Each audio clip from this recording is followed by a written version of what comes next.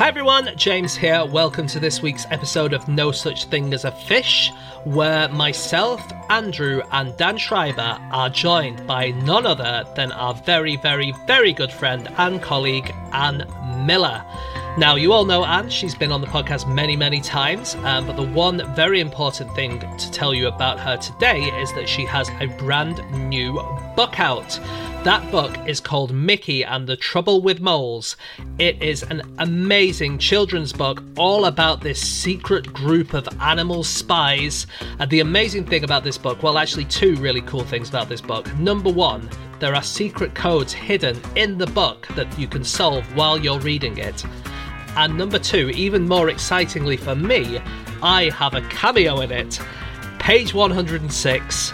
I'll admit, it's not a huge cameo. It's just one of the characters alludes to someone called James. But I am assured by Anne that refers to me. So this is very exciting for me. The first time I have ever been in a work of fiction. But guys, honestly, I can't tell you enough how great this book is. It's called Mickey and the Trouble with Moles. Stephen Fry said of this series of books, they're brilliantly funny, ingenious, and deliciously addictive. And if that doesn't sell you on them, I don't know what will, apart from hearing Anne on this week's episode of Fish. So, with no more ado, it is time for this week's No Such Thing as a Fish. On with the podcast!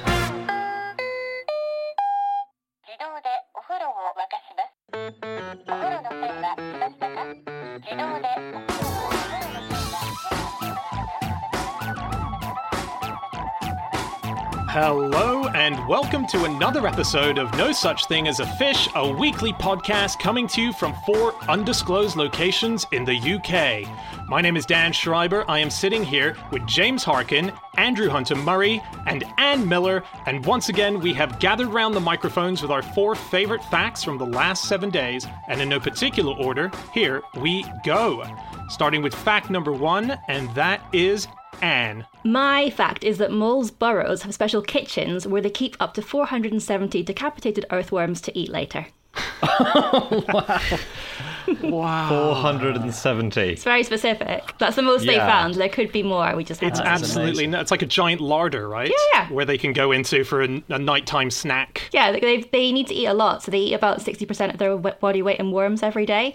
And their burrows are really intricate. So they have special rooms for sleeping, for giving birth, and for storing their food. So it's kind of like having a kitchen or a larder or a pantry, but it's not to my taste, but it works for them. Yeah, I think 470 is quite a lot, though. It's like they've panic bought earthworms, isn't it?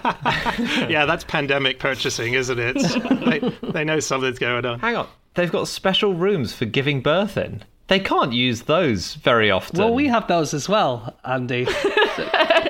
And you wouldn't put earthworms in the same room, Andy. It's very health and safety problematic. No, completely. But all I'm saying is that if you've only got a certain number of rooms in your home... Oh, but they've got loads. Yeah. Oh, okay. To have a specific maternity unit room in your house, I don't have that in my house. I've got a kitchen and a living room and a bedroom.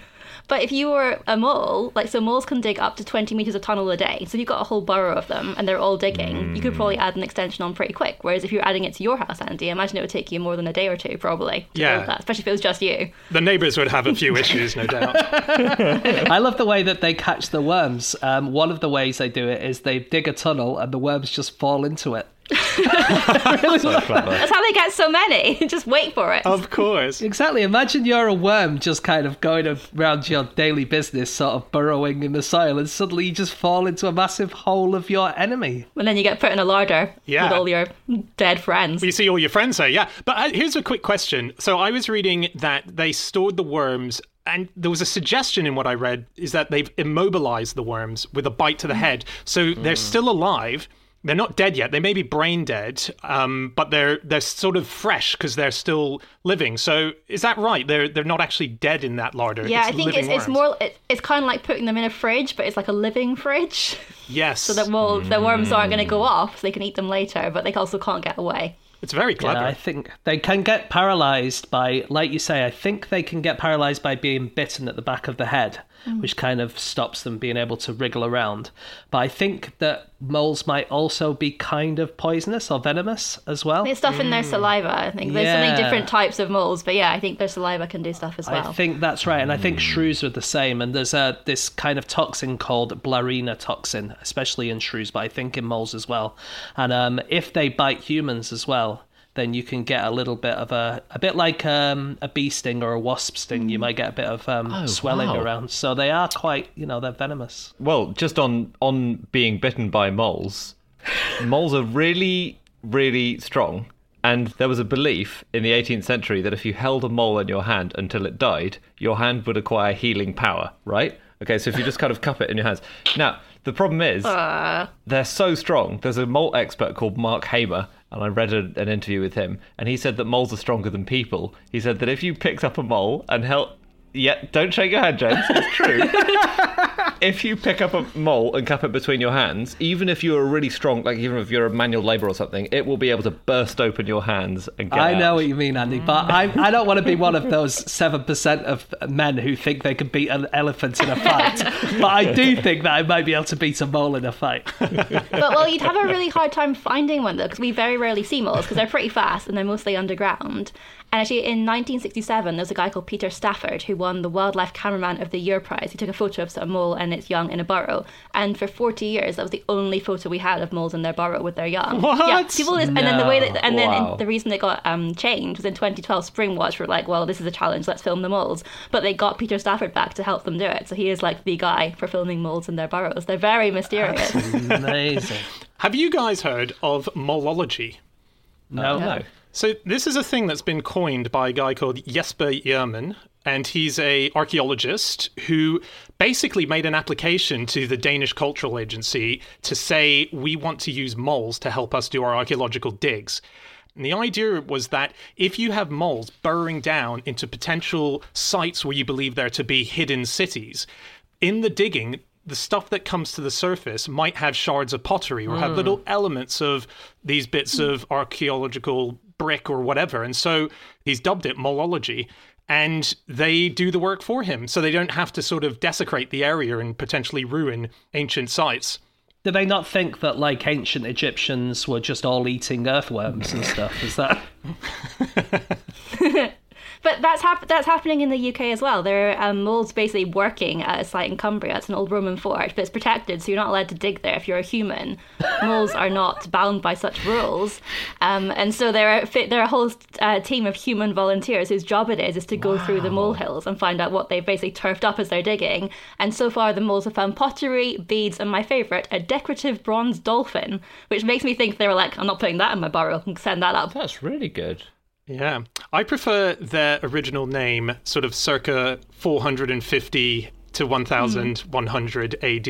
And Well, you're very old school, Dan. yeah, and I would appreciate it if for the rest of this segment we could refer to them by their original name, which was, and it's very nice, the idea, Andy, as you say, of holding a mole in your hand, because they used to be called wands. Oh. You had a wand. Wow. Yeah, wand. W-A-N-D. And a wand eventually turned into a want, so they became a want. And the molehills used to be called a wanty-tump. They did not. They were not called that. Dan, was that? Back in the day, you would be making a mountain out of a wanty-tump. All right. That's Amazing. fantastic. That's It's like their so name good. before they were cool as well. Dan's got the original molehill data. Another thing about moles is they got really fast reactions. So the star-nosed mole actually has the Guinness World Record for being the fastest eater on the planet. So it can basically locate a snack, eat it, and then move on to looking for its next one in 230 milliseconds. It's the average. The fastest one was 120 milliseconds. And for comparison, it takes humans 650 milliseconds to respond to a red light at a traffic light. Wow. So they are fast. They are fast. They look insane, by the way. If you've never seen a star-nosed mole, give it a Google. It's the most alien-looking creature. It's a sort of, it's like it's halfway through eating an octopus, and it's just stopped with the legs hanging out. That's what's on its face. The rest of it's very mole-like, and then suddenly, alien on the face. It's very magical, actually. It is. Yes. Those that organ on the front of their face is 12 times more sensitive than a human clitoris. Wow. There you Do go. with that. I don't know what to say about that. And it's a lot easier to find as well. That's so good. Oh, so mole catching. I'm sure you guys have been reading about the massive feud in the British mole catching community. No. Okay. No, I don't like There are 3 British bodies. It's so stereotypically British, devoted to catching moles. There's an Association of British Mole Catchers, there's the British Mole Catchers Register, and there's the Guild of British Mole Catchers. splitters. Well, they had this huge feud in 2016 because Anne Chippendale, which is the name of the a woman who is in the Association of Pro Mole Catchers, she accused Louise Chapman, who's the head of the British Register of Mole Catchers, of being an embarrassment, in quotes. This all happened in the pages of the Wall Street Journal for no good reason. No idea why. Not the Mole Street Journal. Why have they not got better things to report on? Then? Clearly they just wanted a bit of sort of exotic colour from weird backwards Britain, and so they just wrote about this mad feud they were all having. And there's this huge debate about whether you should check a mole trap every day, because that's more humane, or whether you should check it only a few days, which is, could leave a mole in distress, but might also, you've got to drive 50 miles to get to your next bloody trap. And so there are ructions in official pro mole catching circles at the moment. Wow. Yeah. Wow. I'm not actually a member of any of those. I prefer the underground stuff. Well, you are going for it, James. This is... Look, I've been away for a week. I feel like if I don't, then you guys are going to replace me with Jamie full time. Speaking of, Anne said earlier that they had really good reactions, and that's why we have the thing called Whack-A-Mole. That game, where the moles kind of pop up and then you whack them. Yes. So this was invented in Japan in the 1970s. It was called Magura Taiji in Japan. And in 1976 and 1977, it was the second highest grossing mechanical arcade game in both of those years. It was absolutely massive. It was huge. Really? And for people who don't know it, the moles pop up like these little furry things, and then you hit them with a mallet, and every time you hit them, you get a point, and then they drop back down into their holes. But a lot of people in video game academic circles refer to Whack-A-Mole as the first violent video game. Basically, so when you're talking about how maybe Grand Theft Auto is turning us all into carjackers and stuff, they really can take it all the way back to Whack-A-Mole, which was the first of these games. Right. That's really interesting. Well, I've played Whack-A-Mole at Seaside fairly recently, and obviously not in the last year or so. But it wasn't moles. It's always like sort of cylinders that sort of pop up. So maybe that was an attempt to sort of separate it from cruelly bashing the moles, even though it's still called Whack-A-Mole. I think maybe it was. Because if you think about it, like, whacking moles, people say, video games, they don't make you do that. But there are 3 societies in Britain dedicated to catching moles. So that's evidence for you straight away. I think we need a follow-up of which arcades they visited as children. But yeah, there are some others like Whack-A-Banker and Whack-A-Warden, kind of like new versions of them where you can attack some people with unpopular jobs in the future. Right. The Versailles Palace in France, famously, has its own mole catcher, and it has had for 330 years, okay? They certainly had in 2012, which was when I read an interview with the Versailles catcher, Jérôme Dormion, and he signs off all his text messages with mole catcher to the king, completely ignoring the fact France no longer has kings. They literally dealt with that situation. But basically, Versailles obviously is so neat. The gardens are so pristine and the lawns are so gorgeous that he has to keep 2,000 acres free of moles. How does he do it? Does he have like a little mole guillotine or... Genuinely, he uses a guillotine-style trap. No. Genuinely. He actually does. Wow. And he is very lucky to be in his work, because in the old days, he wouldn't have had a chance, because from the 1600s until 1812, all the mole catchers came from the Liard family, all the, royal mole catchers. And there's a story that the last one was a bit of a rake, bit of a scallywag, and basically turned the official mole catcher's residence at Versailles into, a knocking shop. It was a brothel. And one day... Wow. As Napoleon was walking in the gardens at Versailles, a prostitute came out of the mole catcher's house and propositioned him and said, all right, Bonaparte, fancy a good time. And as a result, the family was stripped of its ancient privilege after 150 years of mole catching. Wow. Yeah, what a roller coaster. What a molar coaster. What a way to lose your family inheritance of so many years, though. Just one prostitute. Every time someone asks you, you have to repeat the story as well. You if only it was something cooler. So I really love reading about moles, but also obviously there's moles in the human world. But in terms of the word mole meaning a double agent, that pretty much comes from John le Carré's books. And he has sort of said, like, some of the words he took from the world of espionage and some of them he made up himself. And there's a bit of confusion over which ones are which, because obviously things are secret and which things are coincidences and which things are definite. But according to the Oxford English Dictionary, they basically say it was very rare to use it to mean espionage before the Cold War style writings, and they cite John le Carré as one of the very first people to use that. And as well as coming up with the word mole, he also came up with honey trap. That came from le Carré. That wasn't something we used before. And he also had to run past any character names, had to run them past the Foreign Office to make sure he didn't accidentally dob in any real active agents, which I thought was kind of cool. And then in the BBC interview, they asked him if he did the same thing with jargon, and he was sort of like, no, but I try and, I have more fun making up my own words. Well, so Anne, you've written a couple of kids' books about espionage in the animal world. Did you have to run, and you've got friends in GCHQ, I know that, happen to know that. So did you have to run those names past the... I'm not allowed to comment on that. Anne, is there a honey trap in your book? No, there is not. It's for children and age. Okay, cool. It could be an actual trap of honey if you're trying to trap Winnie the Pooh, for example. Yeah.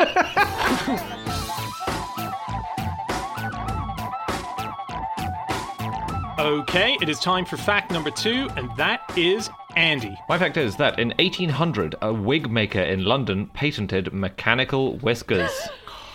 Great. Yeah. Amazing. Are we talking cat or human?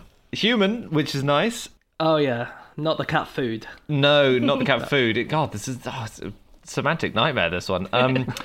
Basically, this is from an article by an expert on beard and wig history, a guy called Alan Withy, who discovered in his researches a patent that a London wig maker had taken out, and it was in a time when beards were reasonably fashionable. They hadn't hit huge heights, which was later on in Victorian times, the mid-19th century. This is the year 1800. But there was a London wig maker who had made a contraption, or patented at least a contraption, which had fastenings made of a certain elastic compressed steel or springs. It was basically so you could attach a beard to your face with metal and make it look really convincing. Yeah, it would make it kind of almost flap a little bit in the weather, wouldn't it? Right. And stuff like that, I think. Okay, yeah. Well, that was the worry, wasn't it? Because people who were obsessing with trying to wear fake beards were taping them to their face or gluing them. And if a big gust came, their beard would fly off mid-chat and suddenly a naked face would be talking to everyone, and that would not be seen as a good thing. I spoke to Dr. Withy this morning, and what a great guy he is. And he said that it was almost like you could buy this wig and then it came with like optional extras. And so he said that the mechanical whiskers were almost like the Go Faster stripes of the wig world. So you would buy your normal car, but you would add the Go Faster stripes, or you would buy your normal wig and you would get these extras that went alongside it. Cool. Right. That's so cool. He's an amazing guy. I'm so excited that you got to talk to him, because his website, his blog on beards, and he's got a book out as well, is just fantastic. And one of the best things about him is a man obsessed with beards. He doesn't have a beard. Well, Dan, I spoke to him on FaceTime today, and I could tell you that he does have a beard now. Oh. Well, he's buckled then. He's buckled. To the pressure. Well, during lockdown, decided to grow a little beard. Fair enough. It looks very cool. What kind has he got, James? Well, for him, like during lockdown, the rest of his hair kind of fell out. He doesn't know why, but the bit that's left is kind of a mustache with a goatee beard at the bottom. Okay, nice. By the way, his website, we should just say, it is Dr. Alan. It's Alan spelt the Welsh way, so that's ALUN.wordpress.com. And like Dan said, it is an amazing website with everything you would ever want to know about beards. It's incredible. Yes.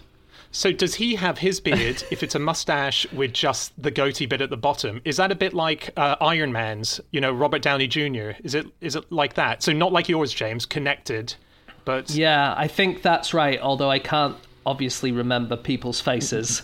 So James for the listener, James can't remember any faces. So I'm questioning this whole goatee bit of beard. Oh, Dan, you're just annoyed because you've been scooped on your research. But that's supposedly called an anchor. that type of beard. Okay. And I think, James, you have a goatee, which the way you have it, that might be a circle called the circle beard. Is that right? Yeah, there's so many different types, and he brings up all these old types from the 19th century, particularly. You know, some beards were called soup strainers, and others thigh ticklers, and there's the Piccadilly weepers. But I don't know if you can tell this is a video call. I currently have not got a beard, but apparently in the 1800s it was also quite fashionable for women to fasten their hair under their chin to imitate the look. So I might try that next time I'm hitting the shop, see if it goes down exactly. well. I spoke to Alan Withy about this, and he said that he found a few kind of advertisements for women to buy hair products for their beards, but they were usually like you got ringlets instead of sideburns. They would kind of get those growing down, or sometimes would even draw whiskers onto their faces because they wanted to follow the latest fashion. It must have been an amazing time, maybe the best time ever for beard owners, the 19th century, because people just went tonto for them. So the really big era of beard fashion was kind of that middle of the century, and supposedly it was starting with Crimea, the Crimean War. Soldiers grew beards because it was very, very cold, and they just wanted a little bit of, facial protection. So that then obviously 1856, Crimea War ends. Soldiers come home. They're conquering here. Well, I can't remember who won the Crimea War. Anyway, the soldiers are home. That's the main point, and they've all got beards. And that's an argument. Yeah. There's a book from 1854 actually called The Philosophy of Beards, which said that beards could heal sore throats, or that if you shaved off a beard you might get rheumatism and lots of other ailments because you don't have this protection anymore. I read that book for a little while, and it's not the whole thing. Alan Withy's read the whole thing, I'm sure. And the author of this book says, you might be thinking, why don't women have beards? If beards are so great, and the author is saying beards are really, really great. Yeah. And he wrote, well, look, women naturally have longer hair, but also women were never intended to be exposed to the hardships and difficulties men are called upon to undergo. So I think the idea is that, the men are out hunting mastodons or whatever it is men are out And you hunting. need a beard to hide behind if there's no bushes. Exactly. I love this is a man who clearly hasn't heard of a scar.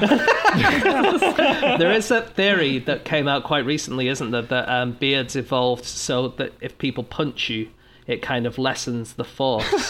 Did you see that? Oh. That's amazing. Wow. So this was quite a recent study, and the scientists, what they did was they took a skull, and obviously you can't get a skull with a beard because it's a bit late for growing a beard by the time you're a skull. You can't really do it. And so what they did was they took a load of hair from a sheep and then wrapped it around the skull to kind of be almost as if it's a bit like a beard, and then they pummeled the skull with this iron rod dropping down with different weights to work out how much of a force it could take, and they worked out that actually the one which had the sheep's fur on it could take a lot more force than the one without.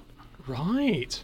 I mean, that's an amazing experiment, but also, what a bunch of weird perverts these scientists are. Pummeling a skull wrapped in hair with a rod. Also, you don't see many boxers with beards, right? Like, you figure this new research would change literally the Well, face of that's sport. interesting. I wonder if it's in their rules, like, they're very strict, like what kind of things you can have if you're a cyclist. If you're a boxer, maybe it's like you can't wear a beard. It's like sacking. Oh, yeah. hands. Or maybe it's like a real wussy thing. It's like, oh, look at him with his beard, softening the punches. It's like giant 6-foot Yeah. beard to cushion all the blows. Well, that was the thing with beards, wasn't it? It was like that they were supposed to be like a sign of manliness. And apparently that was because they were almost seen as a waste product, a beard. It was like the exhaust pipe of sperm production. So if a man was making lots of sperm, then this was almost like a waste product of the sperm making would be the beard that came out. And that was the theory behind why, the more masculine men would have beards. Well, I didn't think you would say anything in this podcast more disgusting than your weird sheep experiment. But I think the exhaust pipe of sperm production is That is pure nightmare fuel. grim. For me, it was the star-nosed clitoris earlier. But back to sort of spies and espionage, I read a really good thing. There's an argument that prisoners shouldn't be allowed to have beards because if you escape and you've got a beard, if you shave it off, it's a pretty good disguise. But if you're clean shaven, to make yourself look different is much more Very good point. elaborate. It would take much longer. Wait a minute, can you not just grow a beard then? the other way around. You'd have to be hidden for quite a while, I think, if you've That's escaped true. and you come in with your beard. They catch you 10 minutes later, unless you're making a lot of testosterone. Yeah, you can't just go into a phone box and wait in there for a week and then come out. Famous convict Spermy Pete actually managed to avoid recapture every time he escaped. So one really interesting thing actually on that, which Dr. Withy said to me, which is that it's quite easy to know about posh people's beards from the olden days because lots of people had paintings and stuff like that. But what did normal people have in their beards? Did they wear beards? Did they have different styles and stuff like that? No one really knew because we don't have those kind of records. But what Dr. Withy decided to do was to look at prison photographs, which they did have from the 19th century. And what he found was that they kind of like to have this beard that you don't really see anymore, which is almost like a chin strap.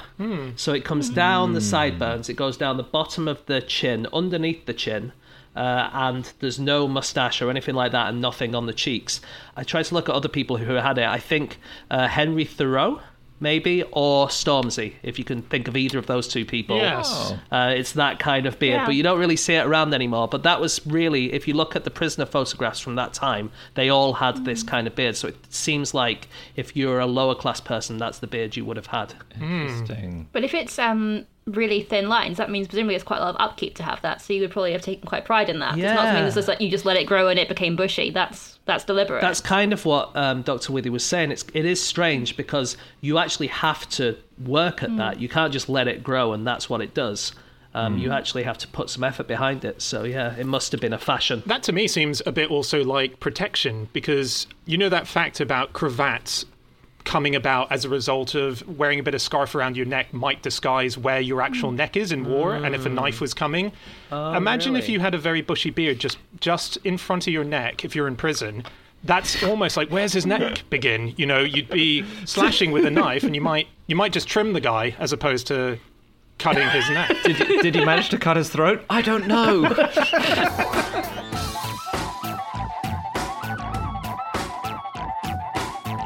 Okay, it is time for fact number 3, and that is my fact. My fact is, we know who the most significant male actor currently working in German-speaking theatre is because he wears a special Best Actor ring. The most significant male actor in the German-speaking region, which is, let's be honest, Germany and Austria. He must walk into a party with, like when someone just gets engaged and they kind of have their hand in front of their face the whole time so everyone can see the ring. He must do that his whole life. He must, right? And it's a real sparkly ring. It's got 28 diamonds on it. So it's a real fashion piece. And the story behind this is that it's called the Iffland ring. And this was in dedication to a great German actor from the late 18th century called August Wilhelm Iffland, who was a brilliant director, dramatist. He was a theater director. He sort of ran most of the theaters in Germany at one point. And the story goes, because it is a bit of a murky story, that this ring was created and was to be handed on to the next person who the previous owner deemed to be the most worthy actor working in German theatre that day. So you would receive the ring upon the death of the previous owner of the ring. And once you got this ring, you had 3 months to make your decision about who would be the next person to inherit it. Now, they wouldn't get it until you yourself died, but they would then, once you died, open a vault where inside on a bit of paper you will have written who you think that your successor is, and they get given the ring. But what happens if you're one of those actors who has a couple of really good movies at the start? Who's the guy who we talked about the other week who became a wrestler, who was in Scream and Courtney Cox? David Arquette? David Arquette. What if you're like David Arquette? You're like, well, what a great actor he is, and then he goes downhill very quickly. You're right, it's absolutely mad that it's you pick the most significant person working within 3 months of you getting the award, when if you're young, you might be living for decades. Yeah. What if it was like Macaulay Culkin, for instance? Like the guy got his ring. Let's pretend Macaulay Culkin is a German, but they got the ring, and then they thought Home Alone and Home Alone 2 are killer movies. He's the best actor. He obviously is in the world. Let's give it to him. And then 30 years later, you die, and it's just this guy who's living with Pete Doherty. But do they have a backup plan? Because if you get it and then it doesn't pass on until you die. There, you can't guarantee that unless you picked someone like Macaulay Culkin who was young, then you can't guarantee that you'll outlive them. So Well, is there like a list, like a sort of like a line of succession for if your choice isn't available? It sometimes happens. You're right. So the previous holder before the current one was Bruno Ganz, who played Hitler in Downfall. That was maybe his most famous role in the English-speaking world. And he intended an actor called Gert Voss to get it, but Voss died in 2014 when Gantz was still alive. So he had to change his mind and re-nominate. And as a result, he nominated the new fella. Yeah, and that's happened a few times. By the way, Gantz, when we say Hitler in Downfall, for anyone who hasn't seen that movie, you probably have seen a very iconic scene from it because it's become one of the most memed movie scenes possible, where the subtitles are changed with Hitler having a meltdown. If you can picture that great meme, that's from that, and that's from the great, most significant German actor of his time, one person Do ago. you think that's what got him the nomination? It was the meme. They were like, this is just has such an impact all around the world. But it has to be. But I mean, so that has happened before Gantz had that happen. There was a guy called Albert Bassermann who was given the ring in 1908. And he really didn't want it, and he named 3 successors, and all of them died before he actually died himself. So he thought it was cursed, and he wanted to give it away. So he actually didn't nominate his successor. It was done by a team, an Austrian team, who decided who the next actor was. But he was quite a cool actor, Bassermann. He was nominated for his role in an Alfred Hitchcock movie that was made in 1940 called Foreign Correspondent. And during the filming, he had to have his dialogue spelt out to him phonetically because he spoke virtually no English. So he was memorizing his lines from a phonetic translation, and he memorized them and delivered them so well, he was nominated for Best Supporting Actor. That's very ridiculous. Bassermann tried to destroy the ring by throwing it into a fire. Into a volcano. Well, this is insane. It was at the funeral of the third person he'd nominated who had subsequently died. Who was Alexander Moises. I don't know how that's pronounced exactly. But the story goes that he threw it onto the coffin of Moises at the cremation, and it was sinking into the flames when the director of the Viennese theatre reached in and grabbed it, and he said, "This ring belongs with a living actor, not a dead one." Oh my God. And so as a result, there was a kind of a vote. He gave it to the Austrian, federal theatre body, and they had to pick, because he said, "I'm not picking anyone more." Wow. It's so incredibly Lord of the Rings, though. And I also read that the Ilford ring was one of a set of 7 originally, which definitely adds evidence to this. And then I started looking into the Lord of the Rings, and I just found this potential origin story. I think it's not complete. I'll tell you the story because it blew my mind and I hadn't heard it before, which is there is a ring at a place called the Vine in Hampshire. It's a National Trust property, and it's a massive chunky gold ring. It's so big it can only be worn on a gloved thumb. It's ginormous, and it's inscribed with Latin that says Sinicianus, live well in God. So they found this in the field in 1785. It's a ring, it went in the display. But then, a few decades later, they found a tablet at a site in Gloucestershire, a little way away, and this one contained a tablet which said that a Roman wanted to let them know someone had stolen his ring and he wanted it back. And the tablet said, "Among those who bear the name Sinicianus, to none grant health until he brings back the ring to the Temple of Nodens." And the bit that makes this really exciting is they contacted a professor of Anglo-Saxon at Oxford University to help them work out who this god was, and that was one J.R.R. Tolkien. Wow. Which I thought was so cool. So you can see that ring, one of another mysterious rings at the National Trust property. Although they do say it's not completely sure it was connected to the tablet, they were a long way away. But the story, if that's true, Sounds is like so it. cool. Very Sounds cool. That's plausible. such a great Lord of the Rings connection. They do think of the 7, 2 do still exist. So we've got the one that sits on the most significant actor's hand, and a second one is in a private collection, but it's suggested that that's either been lost or destroyed. So we could be down to the last ring. And someone tried to throw it into a fire. And this is definitely Lord of the Rings. But, it's a shame. I think Bassermann would have rather it had burnt in that fire because the successor that they picked would have absolutely have devastated him. Because Bassermann was married to his wife, who was called Elsa, and she was Jewish. And during the height of Nazism, he was told that he would need to divorce her if he wanted to continue performing in Germany. He said absolutely not. And he and Elsa went away to Switzerland to live instead. He was very against it. So it would have killed him for the fact that the ring was passed on to Werner Krauss, who was part of what is seen as the worst propaganda movie that Nazi Germany ever made about Jewish people. That was the successor of the ring. Really just horrible. Yeah. Actually, you were just saying about Switzerland, and Andy said that basically the only German-speaking places are Germany and Austria. Well, of course, you did forget about Switzerland, Andy, no. which is where Bruno Ganz is from, who played Hitler. He's Swiss. And in Switzerland, they have their own ring. They have the Heinz Reinhardt ring, and that is for whoever's the best Swiss actor. And actually, in 1991, Bruno Ganz won that as well. So for a short amount of time, he had both the best actor in Switzerland ring and the best actor in Germany ring. What? Incredible. Oh my God. Yeah. He That's wasn't. really You know, cool. he was meant to be the lead role of Pretty Woman. He was meant to be Richard What, Gere. the Julia Roberts? Really? Yeah. Oh, sorry. Yeah. That would have been a very different movie, wouldn't it? Richard Gere courts Hitler. But actually, you know, this guy that I just mentioned, the Nazi Krauss, he actually tried to be the first person to give the ring to a lady because he thought this shouldn't be just male-dominated. And the lady that he wanted to give it to was Alma Seidler, who is a brilliant actor at the time. And they said no because she was a woman. And so as a result, since the 1970s, a new ring has been created, which is the Alma Seidler ring, which is given to the most significant female actor in German-speaking theatre. And we're on our third most significant actor as of this year to hold the ring. Yeah, there's a suggestion that Jens Hase, who's the current holder of the Ifland ring, might give it to a woman, isn't there? Yeah, he better do. We don't know, of course. Yeah, he's really suggested he will, so I hope he does, because otherwise that's just all talk, isn't it?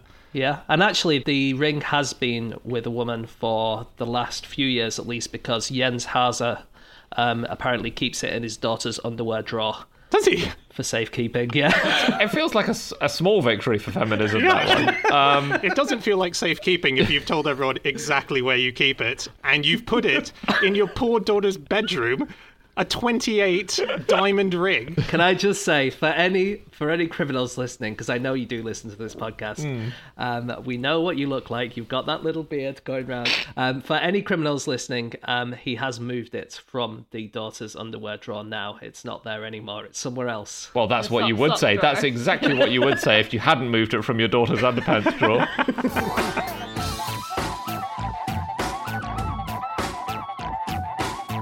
Okay, it is time for our final fact of the show, and that is James. Okay, my fact this week is that countries can now send propaganda to individual enemy soldiers on the front line by text message every time they turn on their phones. Wow. Bad. And by countries, I mean Russia. Although I suppose anyone could do it, but this is an article in The Economist from the last couple of weeks, and it is about a thing called pinpoint propaganda.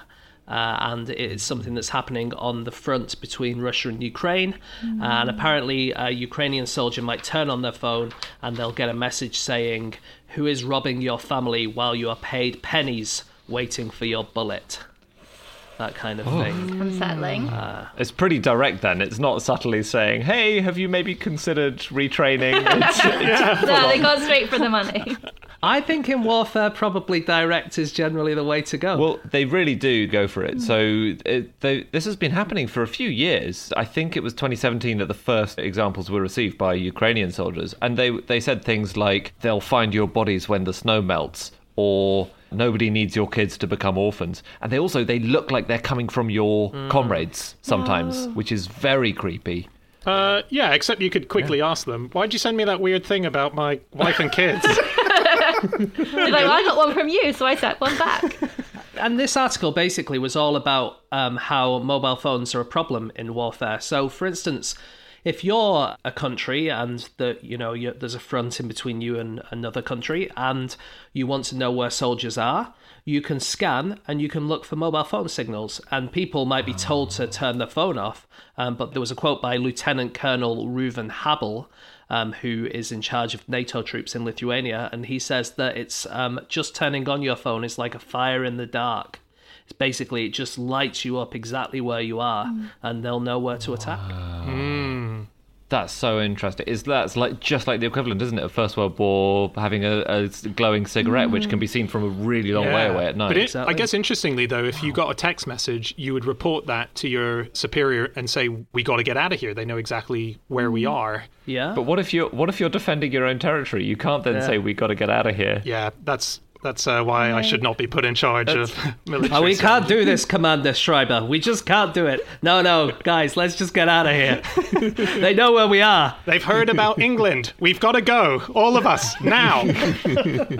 But phones are such a huge security breach because there's geotagging on stuff. The army had to deny a case recently that somebody gave away information because someone on Tinder was asking them too many questions and they gave away information about planes. They completely denied it. Wow. And also there's things like, if you send a photo to somebody, well, that can be geotagged. And even if you've turned off the geotagging, if there's a time stamp on the photo and you can sort of tell by the light, you can sort of work out where you are in the world. So you can also work out where troops are moving. So there's tons of these risks that sit on phones. And obviously the really big one is location trackers. And there was that really problematic story recently where fitness trackers they didn't even get hacked. They released a heat map showing where the people who use fitness trackers were. And a lot of them were in US bases abroad. And a lot of them ran around their base for their exercise. So it basically lit up all these areas in deserts. And everyone was like, oh, wonder what's there. Literally drawing a ring around the base. That's amazing. Yep. Wow. Well, if you were smart, what you would do is in World War II, they would make fake cities, wouldn't they? So they would set fires and put lights just outside the city so the bombers would come over and bomb the wrong place. What you would do is you'd get your soldiers to run a kilometre away in a shape a bit like a military base and then trick them. Yes. And then all call home with sort of some elaborate lighting setups. So it's a different time of day and completely throw everyone off where you actually are and what you're doing. Yeah. James, you got this fact from The Economist, didn't you? And I was reading an article about propaganda in The Economist. Might very well have been the same article. This was an article about all the different terms that have emerged in modern day related to propaganda. So in Russia, for example, there's a term which is propagandun, which is basically a propaganda condom. It's an insult to journalists in Russia who are elastic with the truth. And it's a portmanteau of propaganda and the Russian word for condom, which is sort of derived from the English word for condom, but it's gandon. So propaganda and gandon together, propagandon. So you would say of the journalists there who are just peddling basically state propaganda that they are a propagandon, the propaganda condom. Wait, are they the condom or are they the penis? They're the condom. So what is the penis if they are the condom? No. It's not really... I suppose the elastic with the truth is kind of a thing, but it's like condom is just like a silly insult. But they are the barrier between, I guess, truth. Yeah. So the penis is the penis or possibly the sperm cells are the truth, and they're preventing the truth from getting through to the people. If you imagine like a sperm exhaust, and then there's a barrier. Who's the beard in this? Okay. Propagandon. Propagandon. That's great. Yeah, if you want to use that. This has all come a very, very long way from early propaganda techniques. I didn't know this thing, which is that during the First World War, Germany and Britain both had their own propaganda newspapers, which were in French. So, if you see what I mean, they were for people who spoke French in occupied Belgium and occupied France, and French-speaking prisoners of war. So the German one was called the Gazette des Ardennes, but the British one, Le Courrier de l'Air, was a floating newspaper. It was distributed as a leaflet from hydrogen-filled balloons, and it was just released to drift across the battlefields and slowly release bundles of papers as it went. So there was a really clever fuse which burnt down, and every 5 minutes it burnt down another notch and it released another bundle of papers. I think they invented that because it used to be people dropping them out of planes, and then two people got caught with a lot of propaganda leaflets and then sentenced to hard labour, and they were like, okay, well, this is risky. So then they developed the balloons to just do it without people, and they can completely deny it and be like, oh, it just floated into your land. Sorry, there's no one obviously operating it. It's a bit more difficult to know exactly where your papers are going to end up, though, right? Than if people are actually like, if I'm a paper boy like I used to be, I couldn't use this as my technique for delivering newspapers in Bolton, could I? No, exactly. And in fact, James, you're so right, because they had to have a weatherman in the early days to consult. And if the wind was blowing towards France, you tied the newspaper, and if it was blowing towards Germany, you attached just out and out propaganda sheets for enemy soldiers. So they had two different bundles, and they had to pick which. But what if you sent the wrong one blowing. to the wrong way and you like radicalized the wrong group? You'd be like, Yeah, problem. We've accidentally turned all the French into German soldiers. Nightmare. Propaganda, much older even than the 20th century. During the Civil War in England, there was quite a lot of it against the Cromwells. And actually, a bit afterwards, they were still really bad-mouthing the Cromwells after the monarchy came back in. And there was a book called The Court and Kitchen of Elizabeth, commonly called Joan Cromwell, the wife of the late usurper. And this was a propaganda cookbook. And it kind of looked on the outside that it was Joan Cromwell's cooking recipes, but actually in between all of the recipes there was just a load of like sexual slander about the Cromwells and what they used to get up to and all that kind of stuff. And Stuart Orme, who is the Cromwell Museum's curator, I read this on Atlas Obscura. He said that it would be a bit like today if you were to buy a cookery book that was supposedly written by Michelle Obama, but the first third of it was an essay by Donald Trump saying how awful Barack Obama was.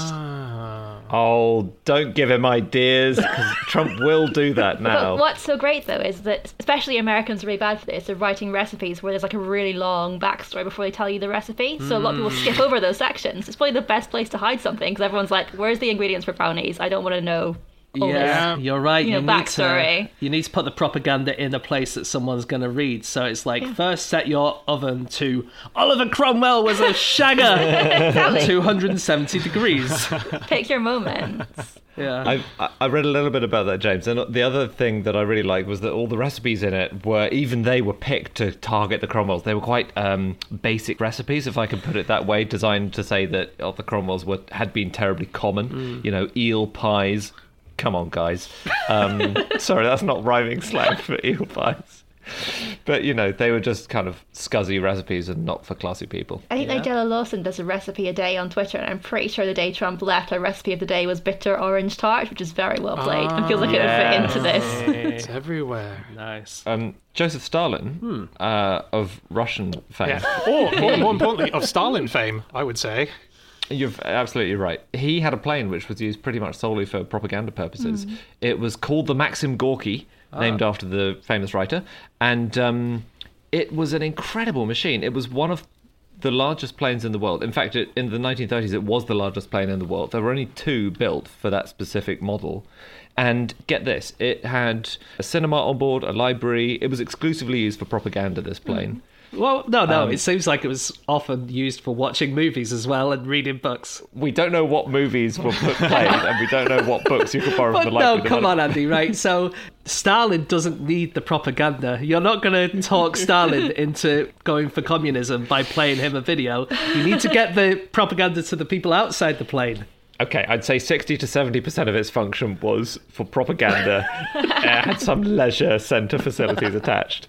It also had its own leaflet printing and dropping capacity, so it could print them in the air. Pretty cool. That's cool. And it also had this is what I read, it had a giant radio attached to it, so it could just blare out propaganda as it flew overhead. How low is this plane flying?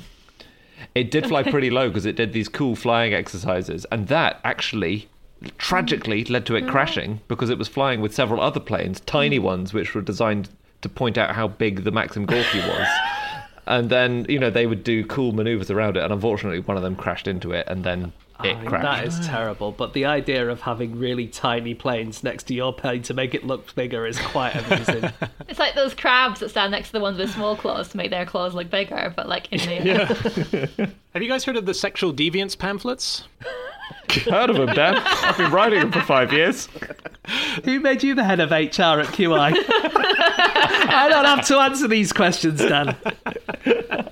These were used during World War II, and it was basically one of the ways to promote propaganda and change the mood of soldiers is that you would suggest that the wives and partners and husbands and so on of people back home were sleeping with other people. So Yeah. Oh, really? So, one batch was dropped on the French front, which had images of British soldiers taking advantage of all the French women while they were there. So they'd suddenly be like, those British bastards. And then other leaflets had the French draft dodgers doing the same thing, but to French women, while, the hard-working soldiers were out there. They weren't the actual... it wasn't the actual people, right? It was... Imagine a leaflet with your wife.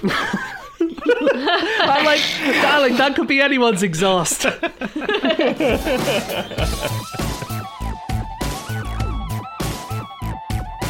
Okay, that's it. That is all of our facts. Thank you so much for listening. If you'd like to get in contact with any of us about the things that we have said over the course of this podcast, we can be found on our Twitter accounts. I'm on @Schreiberland, Andy, @AndrewHunterM, James, @James Harkin, and Anne, @Miller_Anne. And you can also get us on our group account, which is @NoSuchThing, or you can go to our website, nosuchthingasafish.com. All of our previous episodes are there. Do check them out. Go and check out our tour dates, our 2021 tour dates. We are back on the road. See if we're coming to a town near you and come see us live. And also, most importantly, get Anne's new book, Mickey and the Trouble with Moles. It's out now. You can buy it in all good bookshops as well as online. It's part of the Mickey and the Animal Spy series. Guaranteed absolutely no honey traps in the book at all. It is absolutely brilliant. Get it now. All right, guys, we'll be back again next week with another episode. We'll see you then. Goodbye.